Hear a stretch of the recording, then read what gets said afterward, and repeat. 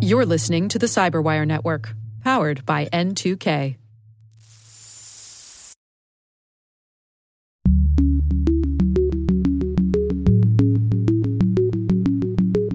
The recent news from the EU with their AI Act has definitely put them sort of ahead of us as far as thinking about actual regulations, penalties. What are going to be the costs of doing wrong, quote unquote, within AI. Hello, everyone, and welcome to Caveat, the CyberWire's privacy, surveillance, law, and policy podcast. I'm Dave Bittner, and joining me is my co-host Ben Yellen from the University of Maryland Center for Health and Homeland Security. Hey, Ben. Hello, Dave. On today's show, Ben has the story of the NSA purchasing domestic internet data.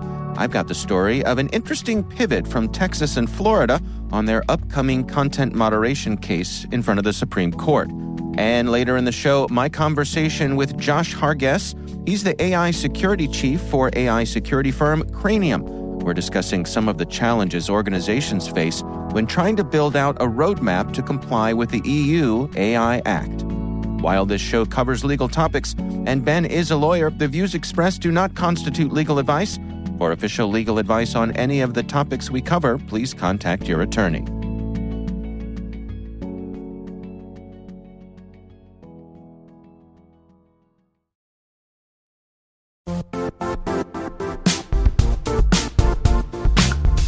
The IT world used to be simpler.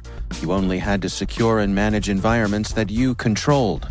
Then came new technologies and new ways to work. Now, employees, apps, and networks are everywhere. This means poor visibility, security gaps, and added risk.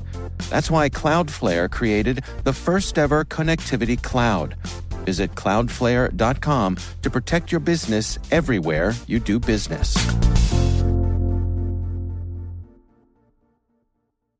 All right, Ben, we've got some interesting stories to share this week. You want to kick things off for us here? Yeah, so I have one that was pretty widely shared over the internet over the last week, and that is about the National Security Agency buying Americans' internet data without warrants.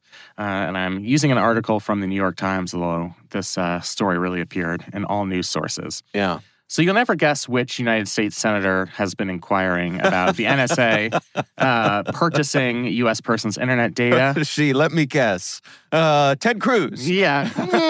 It would actually not be the least shocking thing for Ted Cruz to be concerned about. You're right, actually. If you guessed Oregon Senator Ron Wyden, you are correct. Okay. He was bugging the outgoing head of the National Security Agency, Paul Nakasone. Bugging. I see what I did there. It's an NSA joke there, Ben. That's good. I'm all good on the dad jokes. Yeah. So he was tormenting the agency. While their outgoing director was on his way out, and there was a scheduled confirmation hearing for the new director. Wyden, using his power as a United States Senator to gum the works of the place, decided to put a hold on the nomination until he got an answer to this question about whether the NSA is purchasing logs related to U.S. persons' domestic internet activities. And it turns out, through a letter that was revealed over the past couple of weeks, it was drafted to the Director of National Intelligence, and they CC'd Senator Ron Wyden. Apparently, the NSA is purchasing such data. So the NSA argues that they are only purchasing internet metadata, logs showing when two computers have communicated, but not the content of any message. We know that metadata could be potentially very revealing when you put it in a type of mosaic where you reveal which websites people are visiting, which people, which addresses somebody is emailing with or interacting with on social media. Right. That can be very revealing about a person, even if you don't have the content of those conversations. From a legal perspective, obviously for content, per at least circuit court precedent, you need to have a warrant to access the content of internet traffic, content of emails, basically, or social media posts. Right. What about metadata? Metadata, you do not. However, and this is critical, there is a standard to obtain it through a judicially approved process. You don't have to have a traditional warrant, but you have to obtain a subpoena under Section 2703D of the Stored Communications Act. And the standard for that is reasonable suspicion that the metadata is going to be useful in an ongoing investigation. Okay. So even though there's not a warrant requirement here, the purchasing of data is still an end around of the otherwise judicially supervised process of obtaining this metadata. And I think that's what's very concerning thematically is what the government cannot obtain through a normal judicial process, whether it's a warrant or a subpoena. They have this end around of just going out and buying the data. And I think Congress is right to be concerned about this. I mean, for one thing, Congress controls the purse strings. So it might be incumbent upon Congress to say, hey, you are not authorized to spend money on purchasing U.S. persons' internet traffic unless there's maybe some type of exigent circumstances or unless you obtain a warrant or a subpoena to do so. I think that's something that Congress will certainly consider now that this information has come to light. I think the disturbing thing is that what once required some investigative work and a judicial process and oversight from the executive and the judicial branch, you can just pay to go around all of those requirements. And Americans are already distrustful of the NSA. We've seen that over the last decade as more and more of their activities have been revealed. We went through the Snowden disclosures and reauthorization of the Foreign Intelligence Surveillance Act, all of those things. And so I think this just adds to the pile of reasons for U.S. persons to be concerned. You know, it's certainly something that stuck out to me when I saw it. One of the things that I believe that I saw here, and it's possible I'm mistaken, but that one of the justifications the NSA was using was that our adversaries can get this data the same way. And so they need to be able to do it to be on even footing. Yeah, I mean, they will say that they do that not just to protect us against terrorism, but to protect us against cyber attacks. Obviously, I think that's legitimate. We do have a significant security interest in protecting our homeland and our virtual space from maligned foreign actors. But I don't think you can bypass any type of judicial process just because the bad guys are also able to get their hands on the data. I mean, imagine, saying, well, we should just bust into this person's house and see if they have drugs. Because look, the bad guy is going to bust into that person's house. Right. The career criminal is going to try and rob somebody and find their stash of weed or whatever. Yeah. So I just don't think we should hold ourselves to the standard of if our adversaries are able to do it, we should do it without a prescribed process. I mean, look, these processes are designed to be frustrating. It shouldn't be easy to obtain data that contains so much personal information. There are ways we can balance the security interests with the need to protect individual privacy, but we actually have to go through that balancing process. And I think it's the judicial branch or, frankly, administrative law judges and the executive branch, if it comes to that, who should be looking over the facts and making a determination of whether it is in our national security interest to purchase this data and not have this type of purchasing go on off the books, which is what seems to be happening right now. Remind us the difference with the burden between a warrant and a subpoena. So to obtain a warrant, you need to show probable cause that either a crime has been committed or is in the process of being committed. So it's just a much higher standard. You can think of probable cause as like 75% sure that this is going to be relevant to a criminal investigation. The standard for a subpoena is much lower. It is reasonable suspicion. In some contexts, it's reasonable articulable suspicion, meaning you can't just have like a vague sense that somebody is committing some type of criminal activity. I don't like the looks of that guy. Exactly. It has to be like, well, I have this indicia of data somewhere. Yeah. We got a tip from a Mr. So-and-so, so let's purchase this internet traffic and see what we can find. That is the standard. But that is still better than, you know what? I don't have any suspicion at all. Let's just go to these companies, fork down some American tax dollars and obtain this data ourselves, comb through it. Once you have all of that data in a database, there is no warrant requirement or subpoena requirement to search that data. So I think that's what makes it particularly dangerous. This is going up against some FTC enforcement actions against private companies who have abused their data collection practices. And, the FTC has cracked down on these private companies. And the government has been caught red-handed, not just the NSA, but other federal government agencies and state and local law enforcement agencies have been caught purchasing this data. So this is really an extension of a broader problem here. Now, obviously, a warrant that we're talking about oversight from a judge. Is it the same with a subpoena? Because I have a vague recollection of police being able to self-issue subpoenas. Is that a thing? Yeah, it is a thing in some jurisdictions. Okay. But there's still a process. It's not the type of arbitrary, we're just going to do it without any oversight. Mm-hmm. There's still a level of review, whether it's in the agency itself or from a judge, to obtain that subpoena. So it doesn't require the same type of judicial oversight as probable cause, but it's something. It's some type of standard. So the reason that NSA would be doing this is one of convenience and maybe velocity here, that it's just quicker? I think it's both of those things. Yeah. I think it's quicker because you don't have to have any indicia of reasonable suspicion, which means you don't have to go through the whole documentation process, which is probably very onerous. And then you're just buying a giant haystack worth of data. So just like other mass surveillance programs, you purchase the whole haystack so that you can find the needle in the haystack. So you have that, at NSA headquarters, searchable by intelligence community analysts. And you don't have to constantly go back and forth between, in this case, it would be the data brokers themselves who are selling the data or the company that collected the data in the first place. It's kind of streamlining the process so that you can do everything in-house. But, that's great for convenience, but I just think it's not good for protecting personal privacy. I will say there's something illegal about what the NSA is doing right now. Yeah. There is no law against purchasing data, even if a subpoena or a warrant would have otherwise been required. So that's incumbent upon Congress. If they are so outraged about this, they could actually take action, as shocking as that sounds, to prohibit this type of activity. And I think that's the effort that Senator Wyden is going to make, and he might get some bipartisan support from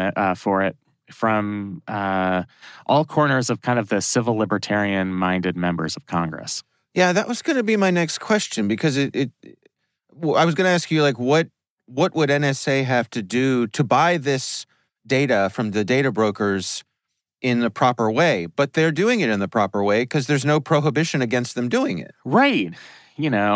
There might be something morally objectionable about it.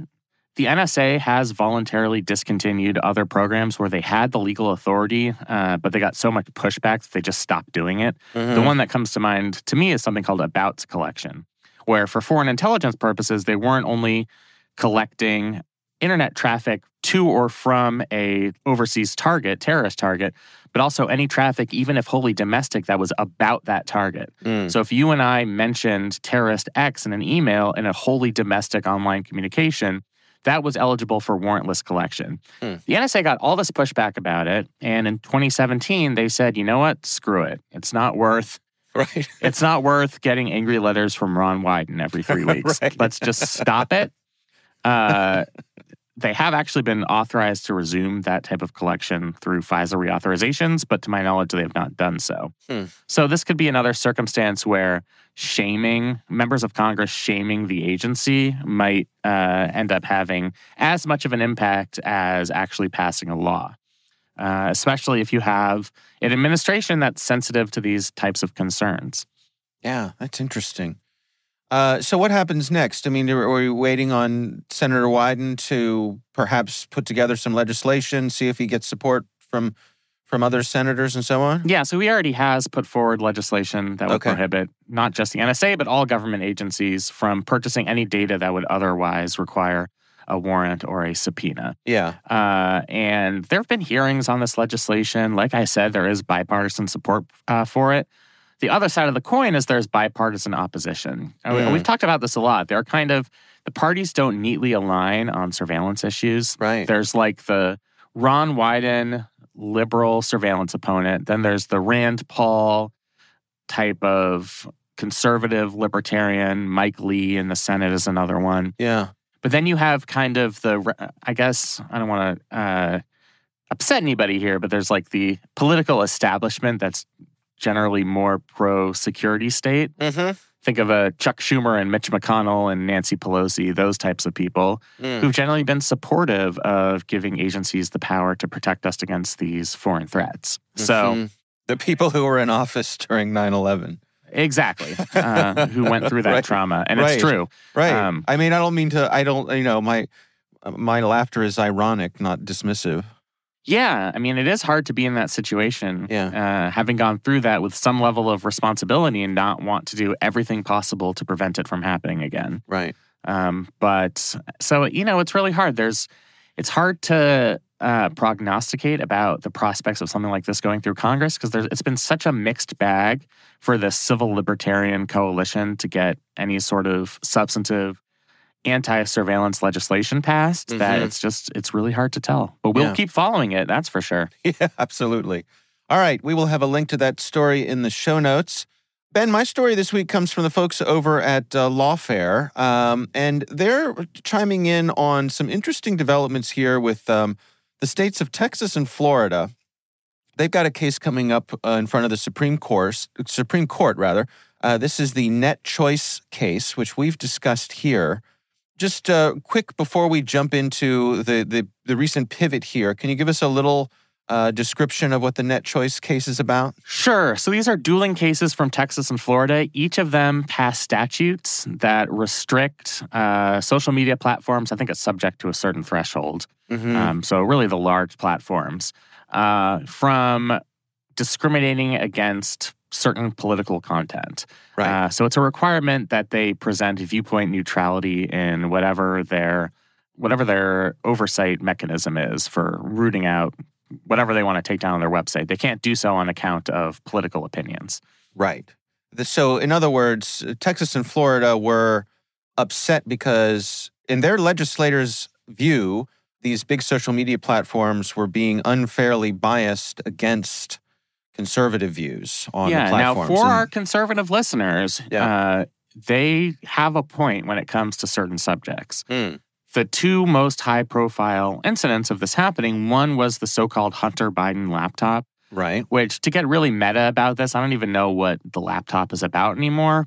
But it is true that, as it was called at the time, Twitter restricted access to the story for a couple of days because members of the intelligence community and other observers told the Twitter content moderation team, hey, this looks like a Russian operation. You should tread really carefully here.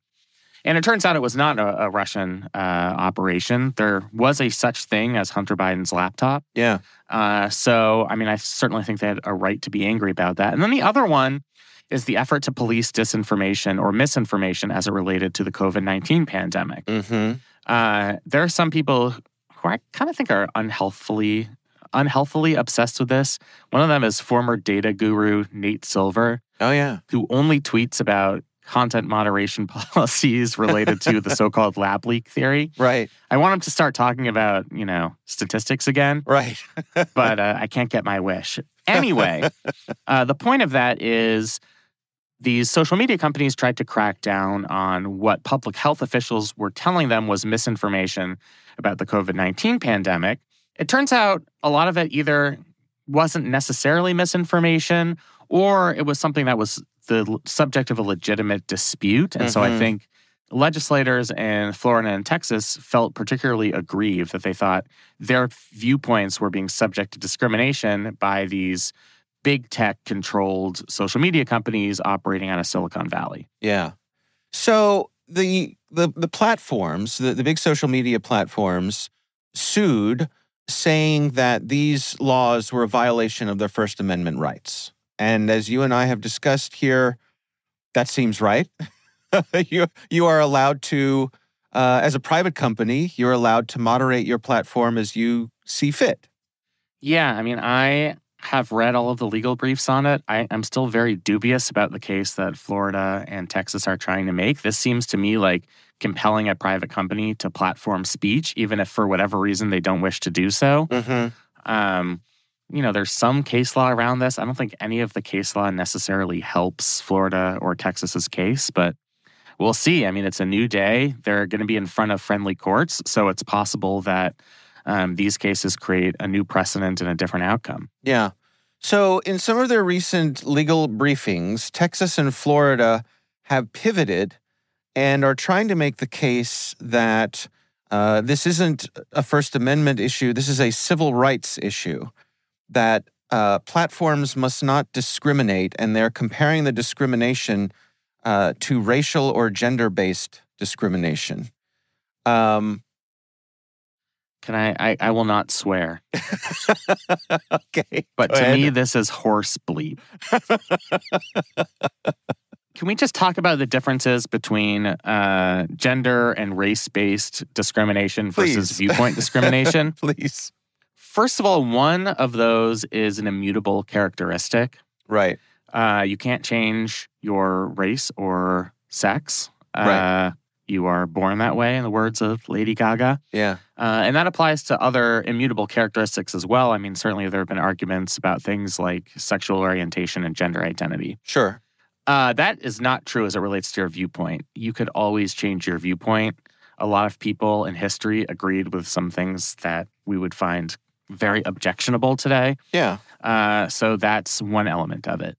The other factor that goes into this is a kind of a history of discrimination and whether whatever group is allegedly being discriminated against doesn't have enough power in our political process. And neither of those factors apply here either.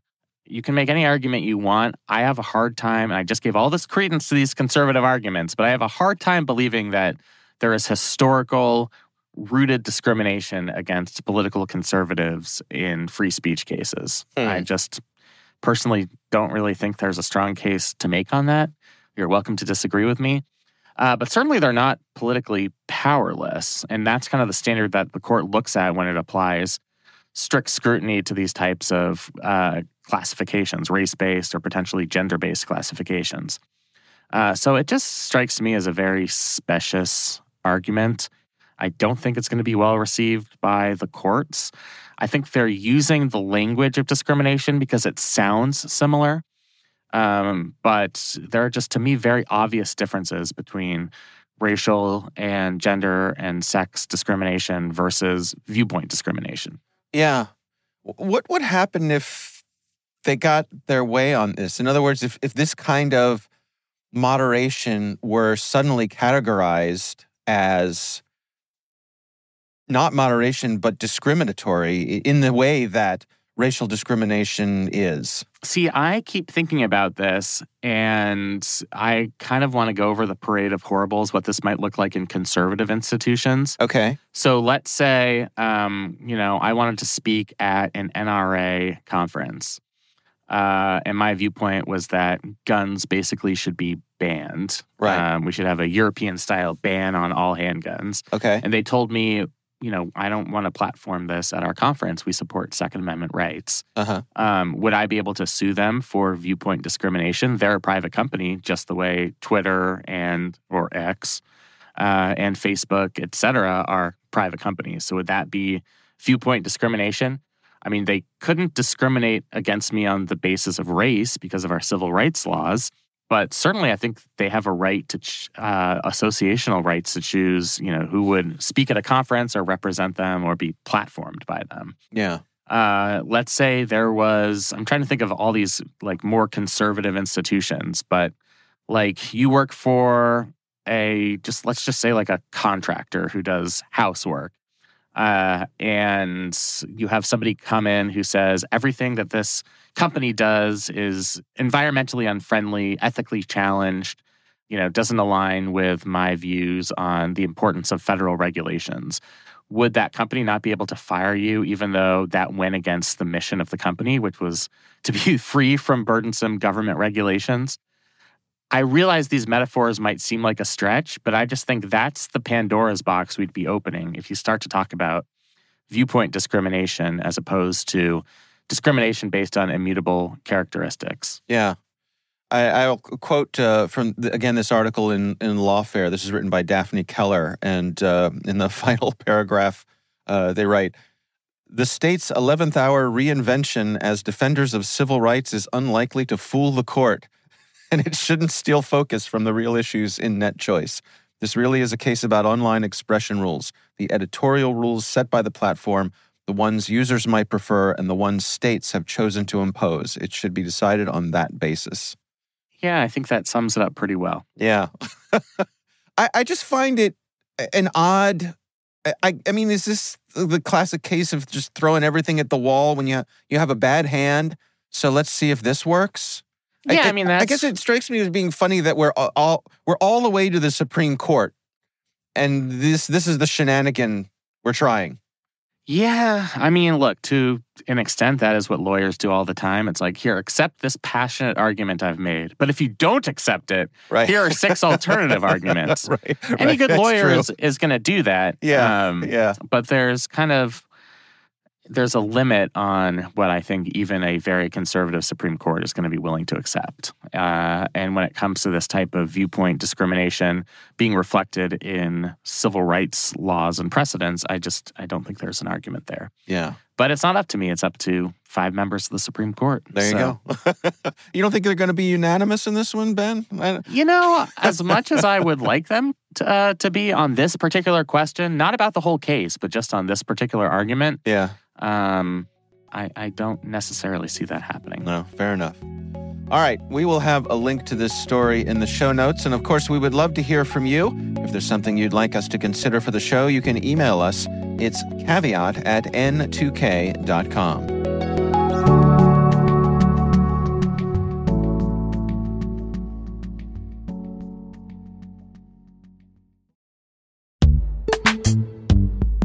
And now a word from our sponsor, Netskope. Netskope is a worldwide leader in SASE and Zero Trust. Its unified platform, Netskope One, provides optimized access and Zero Trust security for people, devices, and data anywhere they go, helping customers reduce risk, accelerate performance, and get unrivaled visibility into any cloud, web, and private application activity.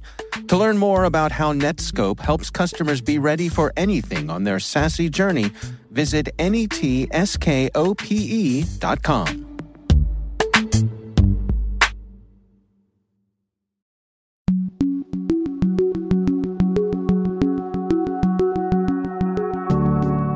All right. Well, Ben, I recently had the pleasure of speaking with Josh Hargis. He is the AI security chief at an organization called Cranium.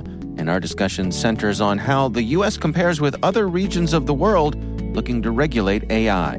Here's my conversation with Josh Hargis. Obviously, AI has been exploding over the past year, mostly due to, generative AI, ChatGPT, large language models, these types of things. But obviously, that's not the only kind of artificial intelligence that's been in development. This has been coming, for the past decade or so. And the U.S., as far as regulation is concerned, has been thinking about this, governance for some time, from the inception of things like the Joint AI Center, which eventually became the Chief Digital AI Office. And then the things like the National Security Commission on AI report that came out. So this is not, taking anybody by huge surprise. The U.S. has been thinking about this.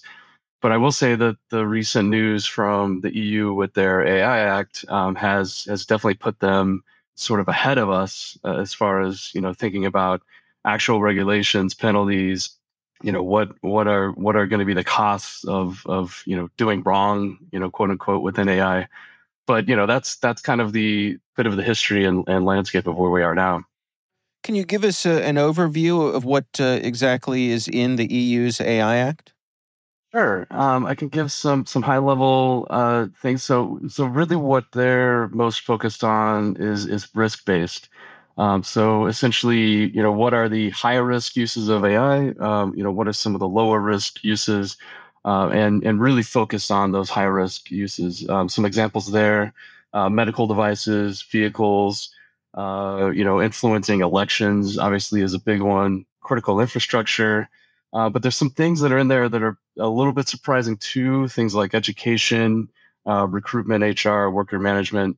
So there are some things in there that maybe some folks wouldn't consider high risk, but the EU is definitely putting up at the top of the list.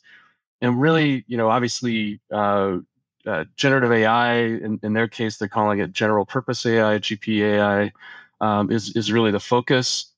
And they have a lot of thoughts around transparency requirements, documentation, copyright safeguards, these kinds of things, and really how they're looking at this is from a very blanketed response. So they want to take sort of an umbrella approach of thou shalt do these things, thou shalt not do these things, with financial penalties that actually come with that.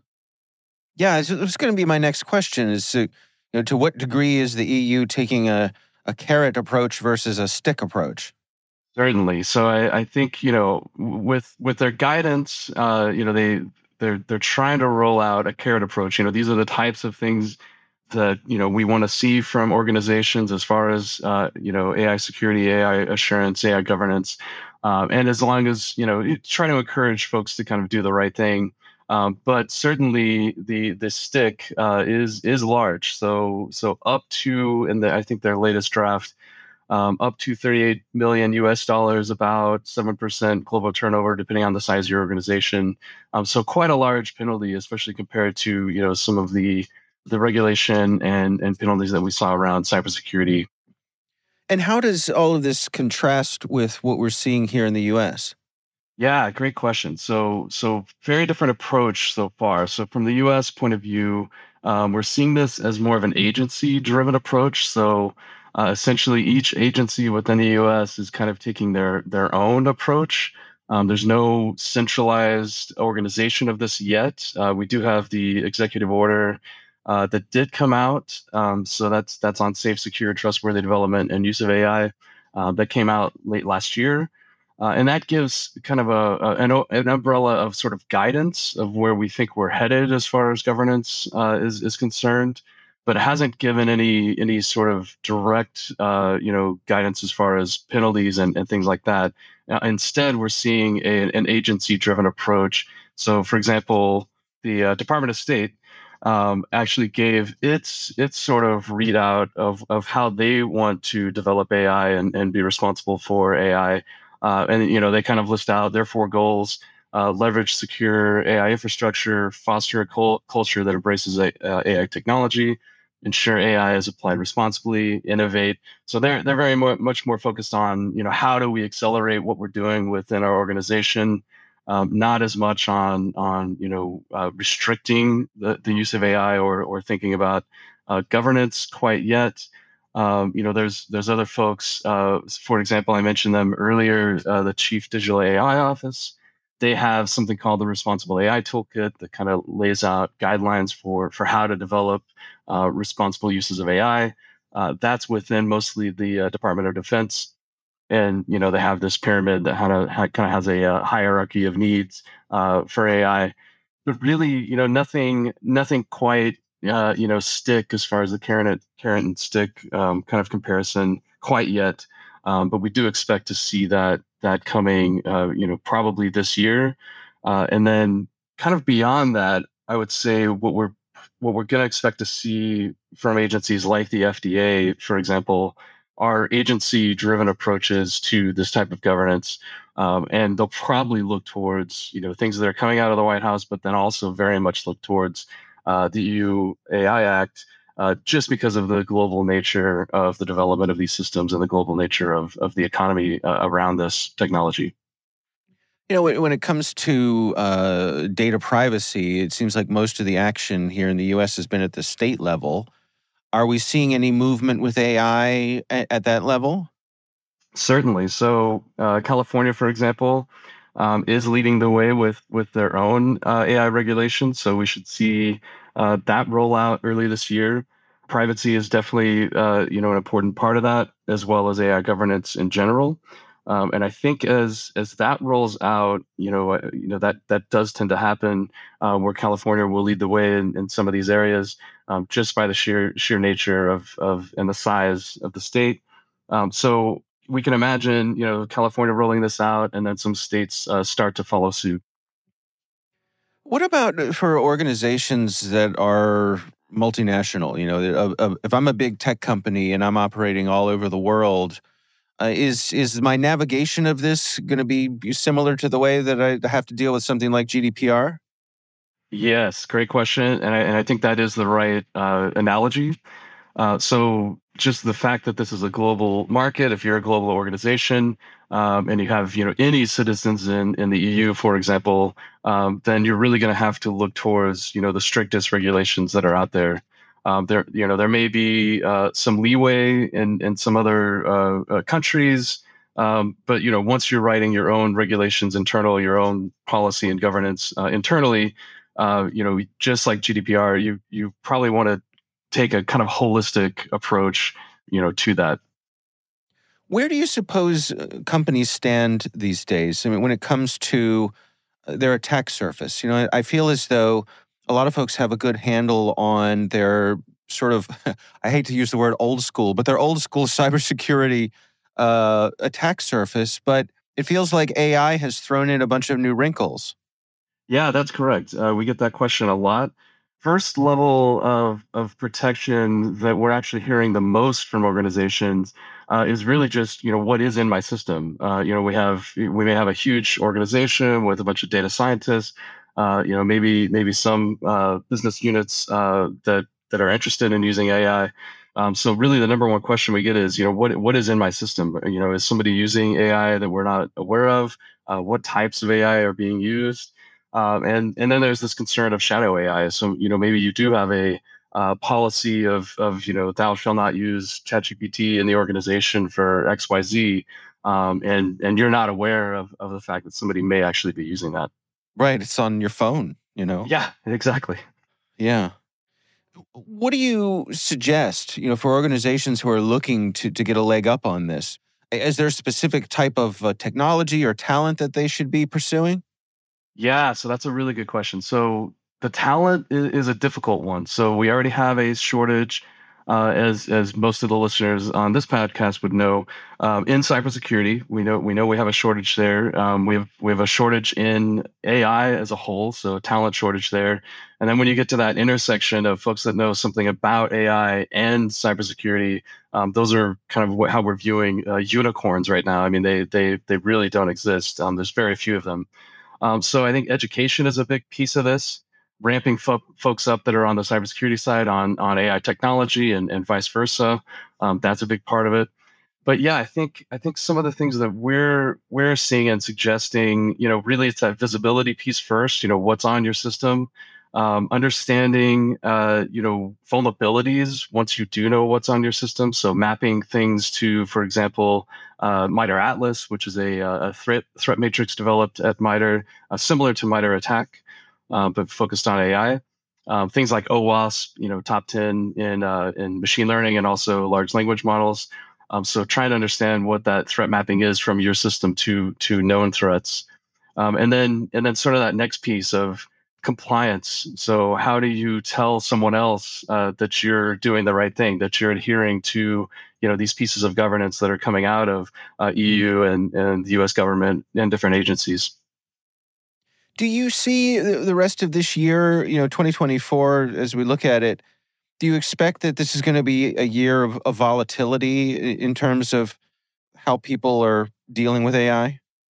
Yeah, I think so. There's a lot of predictions that this is the year of AI, even though we saw a massive explosion last year. And I really think this year is kind of the more mature adoption of AI.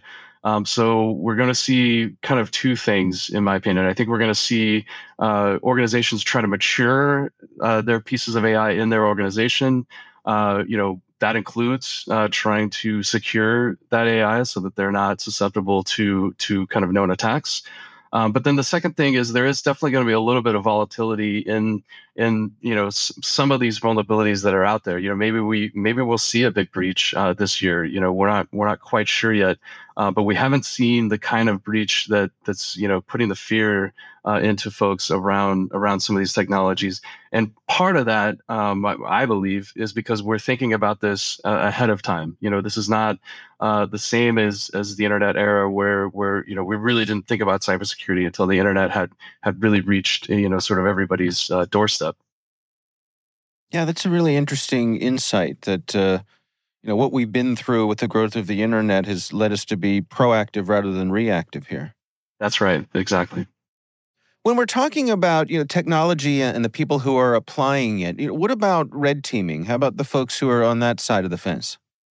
Yeah, good question. So we know red teaming is a very valuable tool, within cybersecurity. Also, a very valuable tool and methodology within AI. So the idea here is, how can you discover new vulnerabilities within your AI system?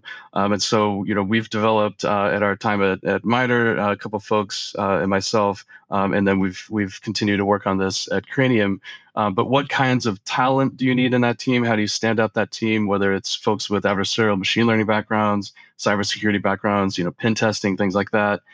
Then there's the execution of red teaming. So, defining objectives, what type of system do you plan to, show this red teaming exercise on, building the attack out, launching that attack, and then finally doing that final impact analysis on the business aspects or the mission aspects.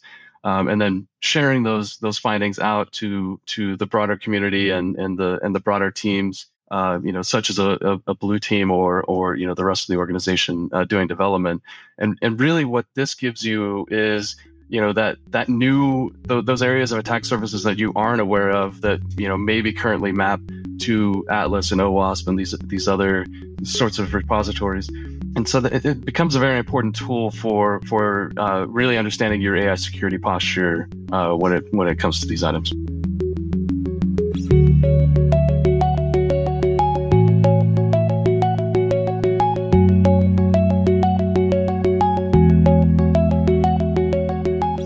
So interesting stuff, Ben. What do you think? Yeah, very interesting. I've been closely following the EU AI Act. I think we're at step 50 of 300 in getting this enacted into law. I've had to study how the European Parliament works in order to figure out how this is going to advance. But I do think this is really going to change the industry because companies are going to have to figure out how to comply with this EU law, even in the absence of US legislation. And then you have to worry about the potential conflict, not just with U.S. federal law for compliance, but also with a bunch of state statutes that might be passed in the coming years.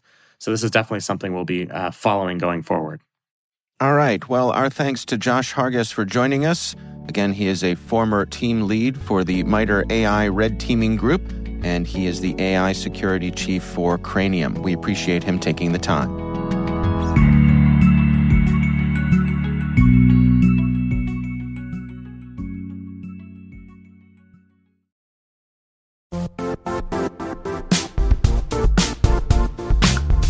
Don't struggle to align your organization's cybersecurity with business risk. Get the only solution that goes beyond reacting to threats with vulnerability and risk monitoring. You need the next evolution of MDR, and only Critical Start delivers it. Critical Start doesn't just monitor and respond to threats.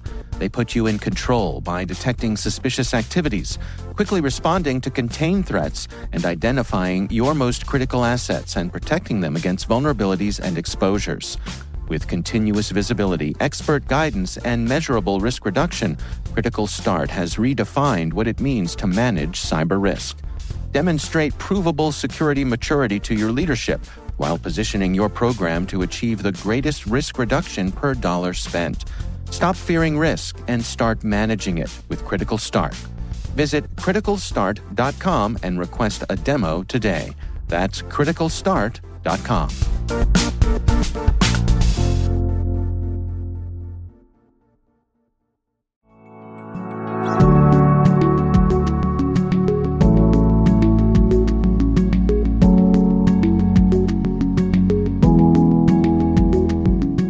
That is our show. We want to thank all of you for listening. A quick reminder that N2K Strategic Workforce Intelligence optimizes the value of your biggest investment, your people. We make you smarter about your team while making your team smarter. Learn more at n2k.com. Our executive producer is Jennifer Eiben. The show is edited by Trey Hester. Our executive editor is Peter Kilpie. I'm Dave Bittner. And I'm Ben Yellen. Thanks for listening.